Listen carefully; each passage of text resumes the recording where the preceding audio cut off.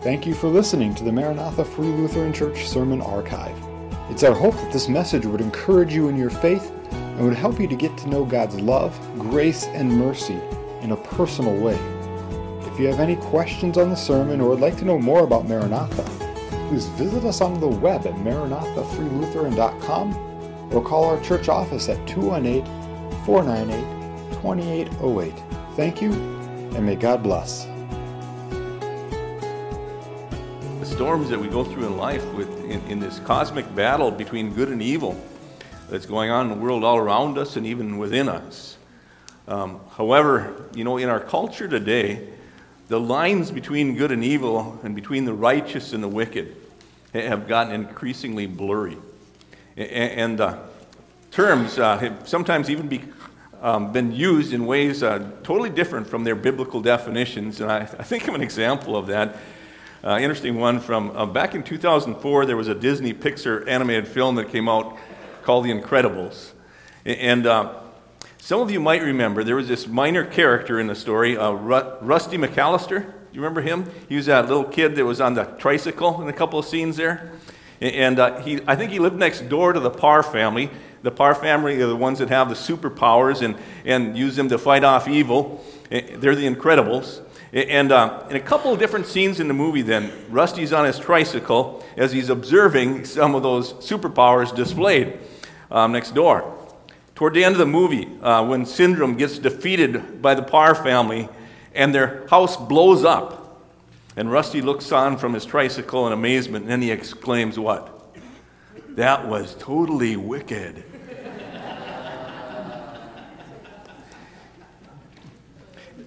And we laugh at that. That in the context there, wicked means something totally different, doesn't it?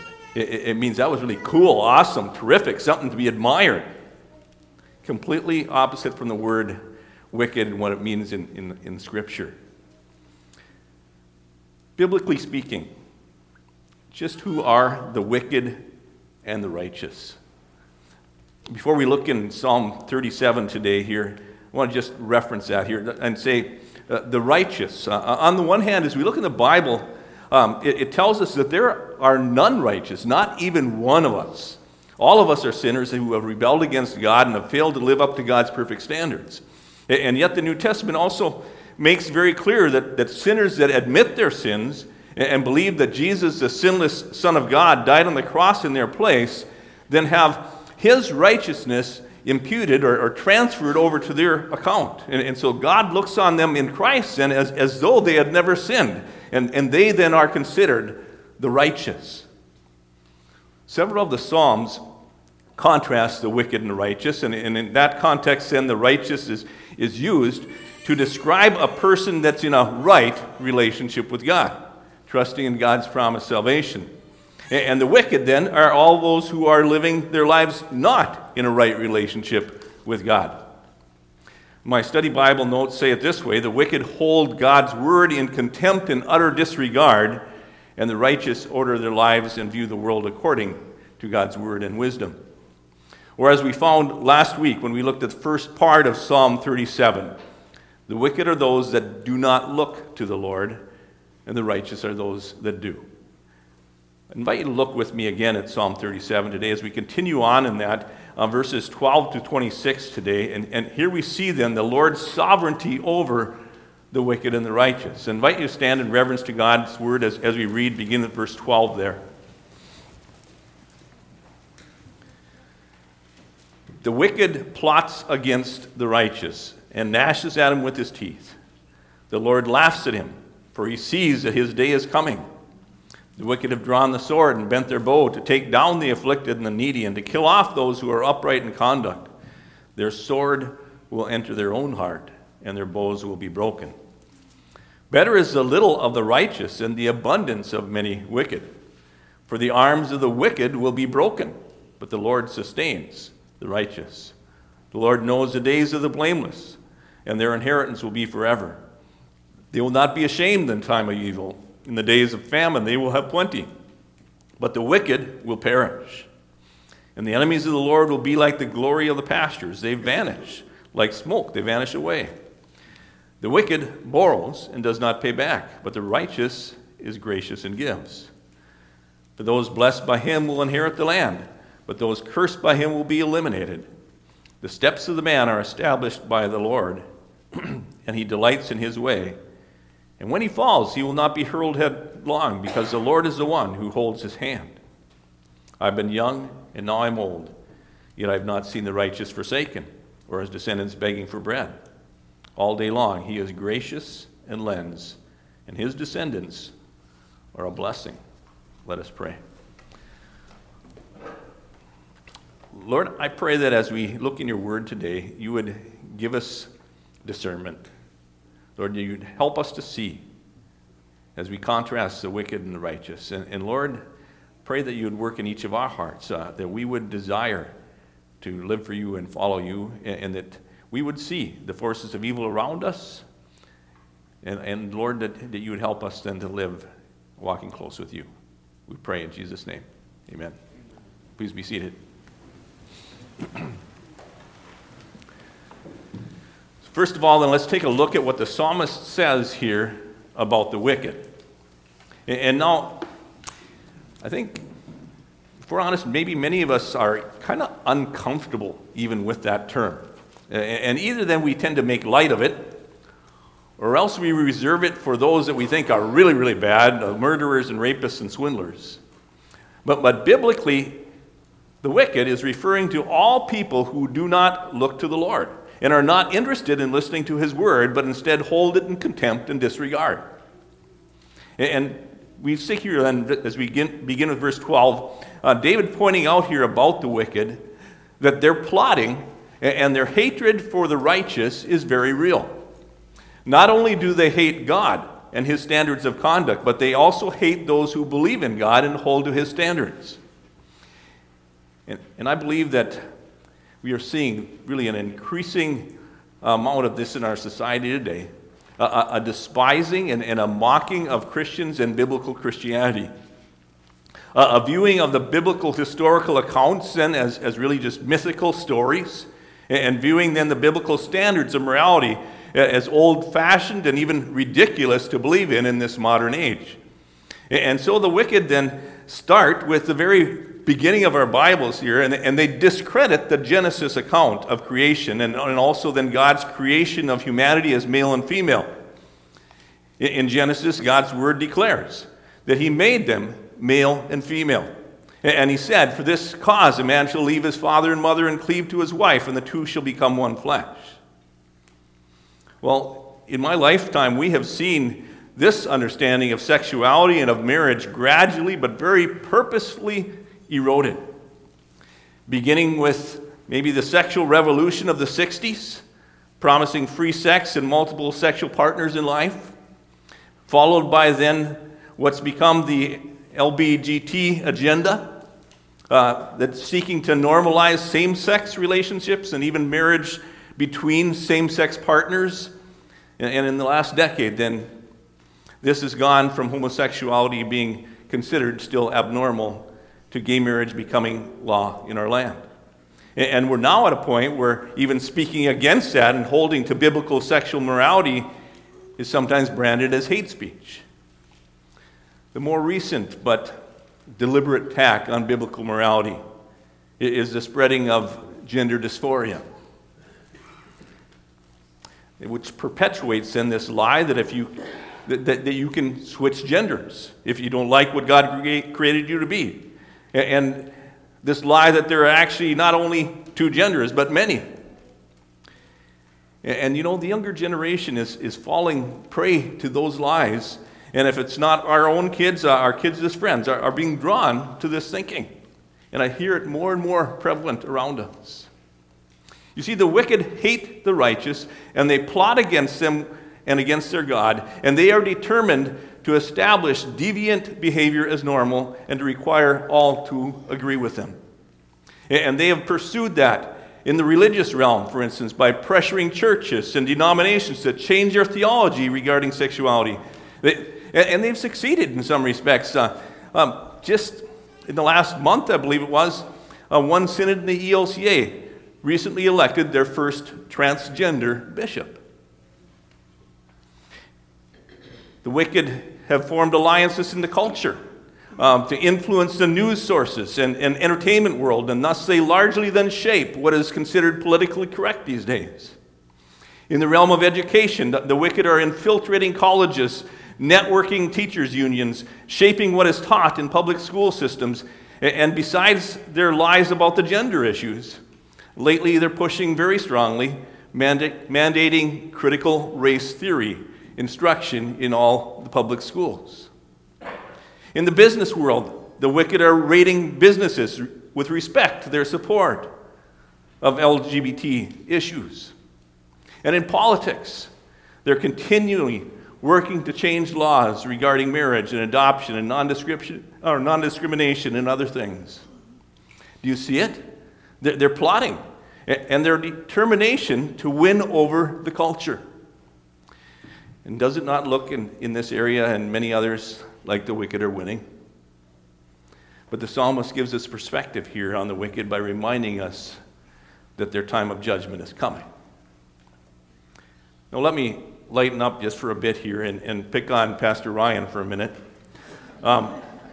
Pastor Ryan and I try to eat lunch together here about once a week. It's a good time for us to touch base about various ministry things, and I'm so glad to have him as a coworker here. And besides talking about ministry things, we share about our families and we pray with each other for those things.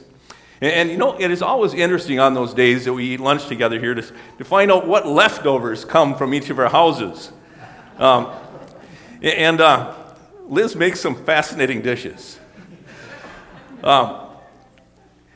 Sometimes when leftovers are in short supply at my house, I end up bringing what I call salad fixings, so have a salad on the side.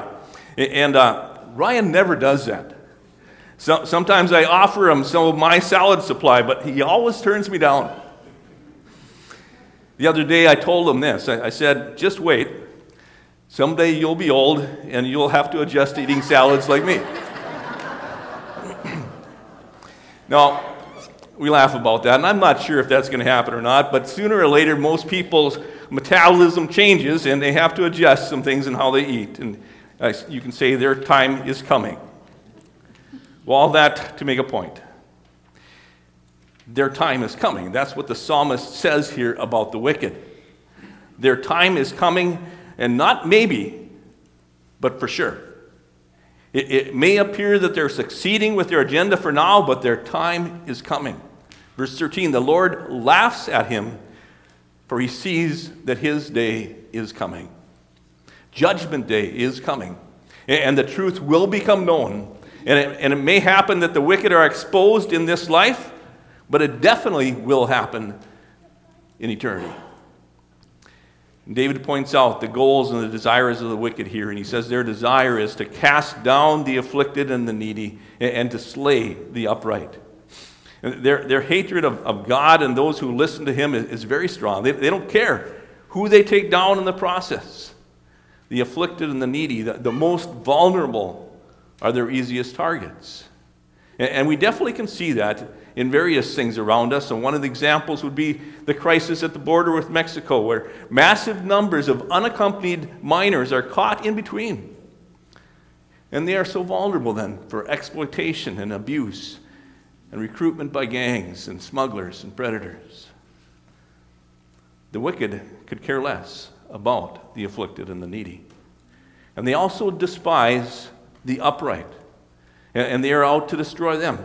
And we see that in politics, where the wicked are out to brand conservative Christian politicians as science deniers and radical extremists, rather than the God-fearing, upright leaders that many of them are. The psalmist describes the attacks of the wicked this way. Verse 14, the wicked have drawn the sword and bent the bow to take down the afflicted and the needy, and to kill off those who are upright in conduct. So the picture there is this. Their weapons are drawn, sword in their hand, or the string pulled back on the bow, and the bow is bent with the arrows ready to fly. But the psalmist reminds us here about the wicked. He says their weapons will turn on them. Their sword will enter their own heart, and their bows will be broken. They will expose themselves sooner or later, or their plans will backfire like Haman in the Old Testament book of Esther. And as we go on in this psalm here, then verses 16 to 22 are this contrasting of the righteous and the wicked. And there you see then in verse 16, the righteous may have little now. They might not have some things that are earthly pleasures here. And the wicked might end up with abundance. It might look like they're rich and everything, they have everything they want. But it tells us here in verse 17, the Lord sustains the righteous, even in their physical shortages. And he also says then concerning the wicked, their arms will be broken. What's he saying? Think of it this way, that they are hanging on to all their possessions in their arms. But when they're broken, they won't be able to hang on to them any longer. Verse 18, the Lord knows the days of the righteous, and their inheritance will last forever. And they will not be ashamed by trusting in God. Whereas the wicked, it says, will perish like the pasture. I was back in my hometown this last week here in Mackville, and boy, are the pastures dry up there. They're crackly dry as you walk through them. We're hoping and praying they get some of the rain that comes this way. Pastures normally, though, are green for a while, and then each year they dry up like that. It's saying that about the wicked. They will perish like the pasture. They will vanish like smoke. Smoke just blows away with the wind. And so it is with the temporariness of the wicked. And in their relationships with other people, concerning the righteous, it says here that they will be gracious and give, whereas the wicked borrow and don't pay back. The righteous will inherit the land. The wicked will be cursed by the Lord and cut off. The wicked might think that they have it all together and have a good thing going, looking on the outside like they're succeeding in life and getting everything they want. But Christians, don't let it fool you. Their time is coming in which they will have to stand before their Maker and give an account. And plus, they are far more miserable on the inside than they show on the outside. And in contrast to them, then, as we look at verse 23 to 26 here, we see the security of the righteous. And remember now, the righteous aren't those that are perfect. None of us are. But it is referring to those that admit their faults and they trust in God's forgiveness and who listen to and then learn from God's word. Other words for the righteous in this psalm are the humble, the blameless, the upright. And concerning the righteous, then, the psalmist says here, their steps are established by the Lord. There's a firmness to their steps. Even when the righteous man goes through trials in this life, he recognizes they're part of God's plan. I think of Spurgeon speaking about this. He says, all of his course of life is graciously ordained, and in loving kindness all is fixed and settled and maintained. No reckless fate, no fickle chance rules us. Our every step is the subject of divine decree. Like parents that are excited as they watch their toddler take his first steps, it's saying here, so the Lord delights in his children and their steps in this life. Verse 23, the steps of a man are established by the Lord, and he delights in his way. And when he falls, do you catch that? David doesn't say there if he falls. He says when he falls. There will be those times, even for the righteous. Falling is part of this life in this sinful world. But for the righteous, it says that his falls are not fatal because the Lord's holding his hand. When that toddler is in those early stages of walking, often a parent will take their hand and just walk alongside them. And that toddler is inevitably going to trip at some point, but he doesn't fall on his face or get seriously hurt because he's hanging on, or his parents are hanging on to his hand. So is the picture here. When he falls, he will not be hurled headlong because the Lord is the one who holds his hand. And what an awesome perspective to have then as we go through this life. The Lord walking beside us and even holding our hand, even as we walk all the way through this life into the valley of the shadow of death. Spurgeon says, sorrow may bring us to the earth and death may bring us to the grave, but lower we cannot sink, and out of the lowest of all we shall arise to the highest of all. I want to conclude today by looking at verse 25 and 26 here. And the perspective that is there then of an old man who has walked with God through the years. And he says this, I have been young, now I'm old, yet I have not seen the righteous forsaken, or his descendants begging for bread. All day long, he is gracious and lends, and his descendants are a blessing. The psalmist's observation in old age, looking back on his life, he said, I've seen a lot of things, but I've never seen this. I've never seen the righteous forsaken. God never forsakes his own. Even when we may feel forsaken, he's still near to all. He's near to all who call upon him, to all who call upon him in truth.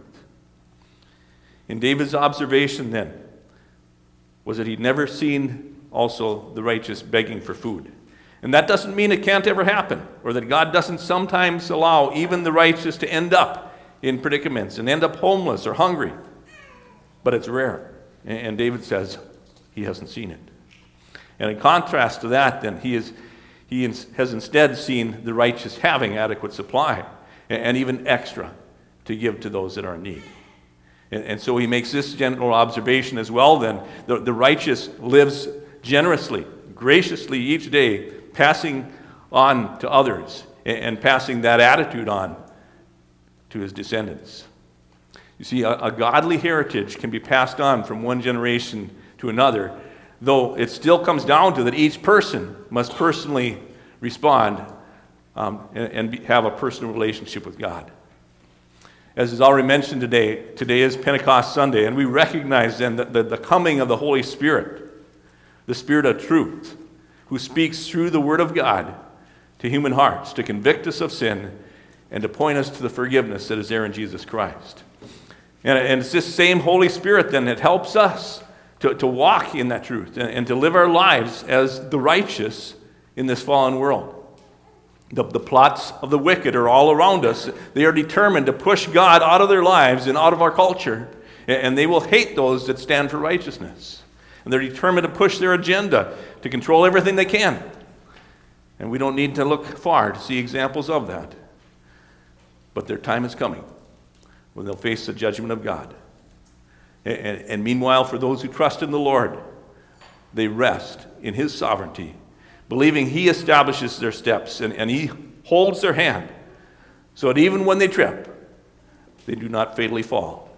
And by the grace of God, then they live their earthly lives being a blessing to others and passing on a faith to the next generations. Let us pray. Lord, I thank you for your word and the vivid contrasts we see here between the wicked and the righteous. Thank you, too, that you tell us in your word that there is none righteous, not even one, that is in and of ourselves. We are all sinful and have rebelled against you. But we thank you that there is forgiveness in Jesus Christ, and there is empowerment to change. You give us a new heart that longs after you, that wants to live according to your righteous word and will. And Lord, we pray that you'd help us in this world that we live in, where we see the plots of the wicked. And sometimes we hesitate to use that word and even call it that, Lord. But that's what your word tells us. For all those that want to push you out and deny that you exist and seek to live according to their own plans, their own definitions of right and wrong. Lord, help us that we would have discernment to see those things wherever they are. And Lord, that your word would guide us in what is truth. And that we would be willing to live our lives according to that, even when it's not popular, even when at times our culture is saying the opposite. Lord, guide us that we would walk according to your way, that we would continue to be the righteous as we look to Jesus on a daily basis. We pray in his name. Amen.